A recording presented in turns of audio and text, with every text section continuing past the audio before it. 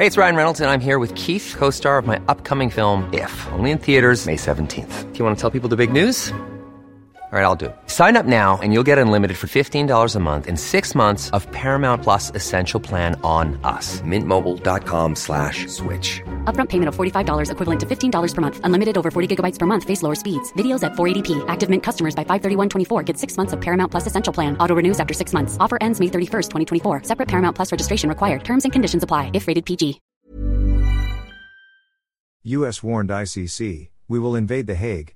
The United States, which incessantly boasts that it is the world guardian of the rules-based international order, passed a law in August 2002 warning the International Criminal Court, ICC, that it would invade its headquarters at The Hague or any of its facilities anywhere in order to forcibly free any American citizen the court arrests and detains.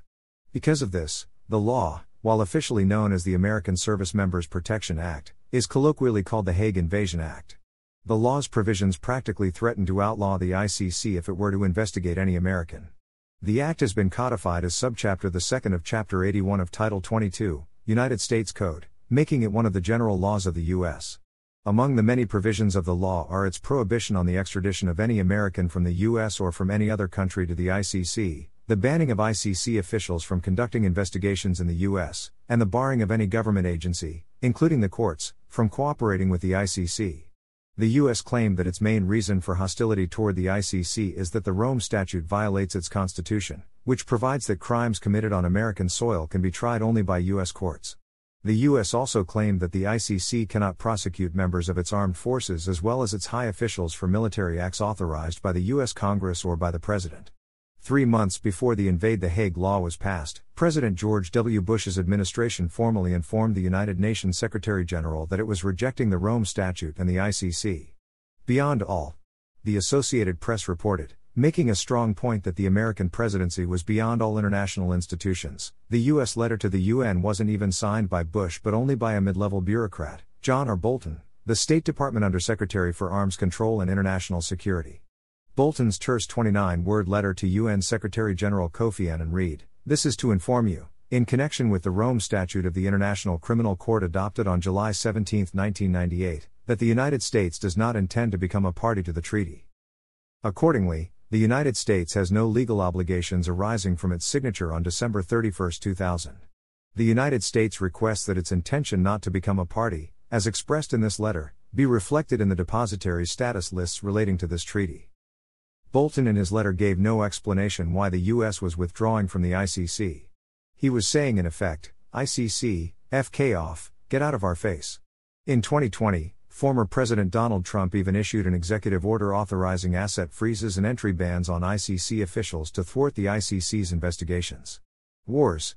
The U.S. main worry actually was that with the many wars it had waged around the globe, its military officials or even its presidents were vulnerable to attack by its enemies through the filing of cases at the International Court. Indeed, in 2017, the ICC chief prosecutor, Fatou Bensouda, the same official who recommended investigating Rodrigo Duterte for alleged mass murder in his war against drugs campaign, claimed that she would investigate allegations that the U.S. military and the CIA, Central Intelligence Agency, committed war crimes by torturing detainees in Afghanistan between 2003 and 2014. White House National Security Advisor John Bolton immediately lashed out at the ICC, "If the court comes after us, we will not sit quietly. We will ban its judges and prosecutors from entering the United States. We will sanction their funds in the U.S. financial system, and we will prosecute them in the U.S. criminal system." He added, "We will do the same for any company or state that assists an ICC investigation of Americans." Bolton called the Hague-based rights body unaccountable and outright dangerous to the United States and its allies, and said any probe of U.S. service members would be an utterly unfounded, unjustifiable investigation. Hey, it's Ryan Reynolds, and I'm here with Keith, co-star of my upcoming film, If, only in theaters May 17th. Do you want to tell people the big news? All right, I'll do it. Sign up now and you'll get unlimited for $15 a month and 6 months of Paramount Plus Essential Plan on us. MintMobile.com/switch. Upfront payment of $45 equivalent to $15 per month. Unlimited over 40 gigabytes per month. Face lower speeds. Videos at 480p. Active Mint customers by 531.24 get 6 months of Paramount Plus Essential Plan. Auto renews after 6 months. Offer ends May 31st, 2024. Separate Paramount Plus registration required. Terms and conditions apply if rated PG. When you make decisions for your company, you look for the no-brainers. And if you have a lot of mailing to do, Stamps.com is the ultimate no-brainer. It streamlines your processes to make your business more efficient, which makes you less busy. Mail checks, invoices, legal documents, and everything you need to keep your business running with Stamps.com. Seamlessly connect with every major marketplace and shopping cart. Schedule package pickups and see your cheapest and fastest shipping options from different carriers, with rates up to 89% off USPS and UPS rates. And with the Stamps.com mobile app, you can take care of mailing and shipping wherever you are. Make the same no-brainer decision as over 1 million other businesses with Stamps.com. Sign up with code PROGRAM for a 4-week trial, plus free postage and a free digital scale. No long-term commitments or contracts. That's Stamps.com. Code PROGRAM.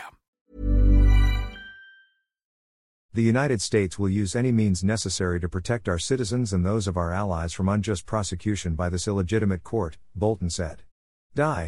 We will not cooperate with the ICC. We will provide no assistance to the ICC. We certainly will not join the ICC. We will let the ICC die on its own. Bolton also condemned its track record since it formally started up in 2002 and argued that most major nations had not joined.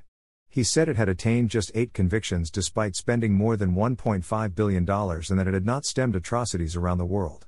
In fact, despite ongoing ICC investigations, atrocities continue to occur in the Democratic Republic of the Congo, Sudan, Libya, Syria, and many other nations. He added. Bolton said the main objection of the administration of Trump is to the idea that the ICC could have higher authority than the U.S. Constitution and U.S. sovereignty. In secular terms, we don't recognize any higher authority than the U.S. Constitution, he said. This president will not allow American citizens to be prosecuted by foreign bureaucrats, and he will not allow other nations to dictate our means of self-defense.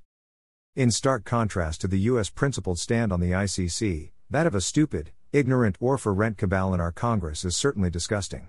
What kind of country, or what kind of legislators do we have? Shame.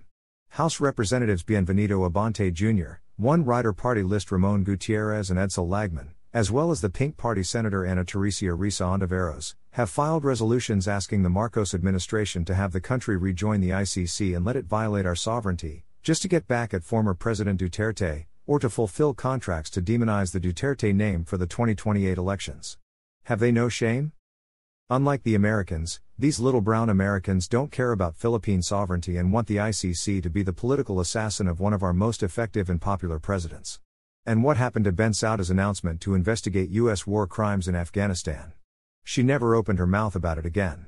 After her term ended in 2017, the new chief prosecutor, Karim Khan, shelved the investigation of U.S. war crimes in Afghanistan, saying that it had been deprioritized, and that the worst crimes committed by the Taliban and the terrorist ISIL will first be investigated. Last March, the ICC issued a warrant of arrest against Russian Federation President Vladimir Putin and Commissioner for Children's Rights Maria Alexeyevna Lvova-Belova for the unlawful transfer of population, children, from occupied areas of Ukraine to the Russian Federation. Justified. U.S. President Joe Biden hailed the ICC decision, saying it was justified.